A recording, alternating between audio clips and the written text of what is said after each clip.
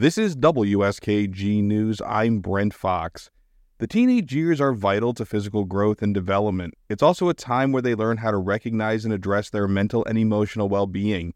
I'm speaking with Heidi McKeska. She's part of the prevention team from Broome County Mental Health. Heidi, it's good to have you on this morning.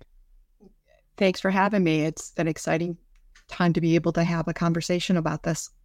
So what makes addressing mental health in kids and teenagers different from addressing adult mental health? So what makes it different? What makes it addressing teens a little bit more challenging, I would say, and different from adults? Teens are not adults, right? So they're growing, they're still developing. So that can be a factor on it. It can be challenging to determine if it's typical adolescent behavior or is it something more than that? You, as I mentioned, experience things differently. For instance, depression can be presented as irritability, indifference, and it may be triggered very easily with emotionality, outbursts and things, where in adults, it's not the same, right? Stigma is a huge part of this too. We need to make sure that when youth are developing mental health problems, they may hesitate to ask for help, right? They may not know if their feelings are symptoms or normal, typical behavior. They may have fear that they're going to be drawing attention to themselves. Adolescence is a time that they don't want to stand out that way or get in trouble for their behaviors. Maybe lose control of what happens next. That can be a scary thing for kids. And what kinds of mental health issues are seen most during those teenage and childhood years? Most common ones are anxiety, depression, eating disorders, substance use disorders. It's what I would put as the tops. And what would you say are some of the warning signs that a young person may need help? Yeah, that's a good one because, again, we're talking typical behavior versus signs or symptoms or things to worry about. But things to consider and look at is, are they isolating themselves? Are they not participating in typical activities without picking up new ones? Are they missing school? Are they having changes in their friends groups? Are they sleeping or not sleeping? Are they eating or not eating? These things can sound like typical behaviors, but they may not be. So that's one of the things we look at. Overall, though, we want to look at patterns outside their norm, and they're happening more frequently for longer periods of time, and it's now interfering with their daily life. Think about what's not normal for them. And what kinds of resources are available for these young people, and how can they find them? Well, we can probably assume that kids are probably talking to their friends already, but we want to include a few other folks into that mix, right? We want to talk about trusted adults. Those are people that you can go to get information, to get resources, to get help. That can be family, that can be neighbors, school, other people, your faith-based community, your coaches. But then we start talking like primary care, checking with your doctor, getting an appointment to talk about what's going on. Faith-based communities are another place that people will seek out support and help. Talking to school. Talk to the school guidance counselors or social workers if you're having concerns.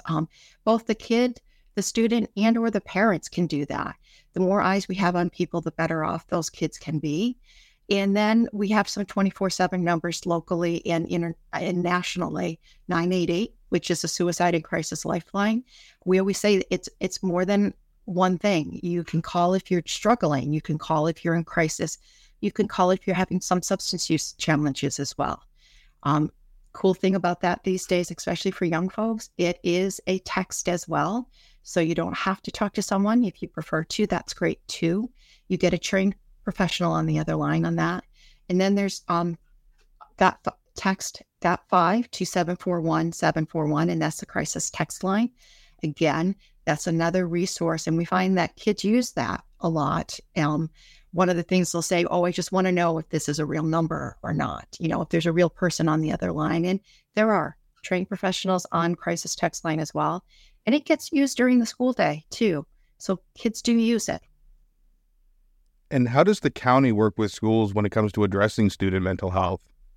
Well, we partner on a variety of efforts. New York State Department of Education, as well as the Office of Mental Health, work with local supports and providers for things such as school-based mental health clinics. So having clinics inside schools, looking at trauma-informed work and how does that impact the school day and the school year. Community schools, having community schools philosophy and opportunities and providers in your building. And we look at providing resources, training, and workshop opportunities for both staff, students, and the community, so they become aware of what wellness is and when challenges are and what to look for. And why is it important that these issues be addressed when they come up, and what can happen if they're not addressed? Well, because many health behaviors and habits are established in adolescence, they can carry over into your adulthood, right? And we want to make sure it's important to develop good mental habits as when we're young, so we can reach out when those things are occurring and being able to address immediately. So there's help. Where there's help, there's hope, right? And we want to make sure that the more mental health is discussed as part of our everyday language, the greater the chances are that kids, individuals, and adults will reach out when they're struggling. The more it becomes common knowledge, like you wouldn't wait 10 years to fix a broken arm, right? We want to ensure the same thing for mental health. Mental health is health, and it's just as important as our physical health. I've been speaking with Heidi McKessa from Broome County Mental Health. Heidi, it's been great having you on this morning. Thanks again. I really appreciate the opportunity to bring this important topic to the forefront.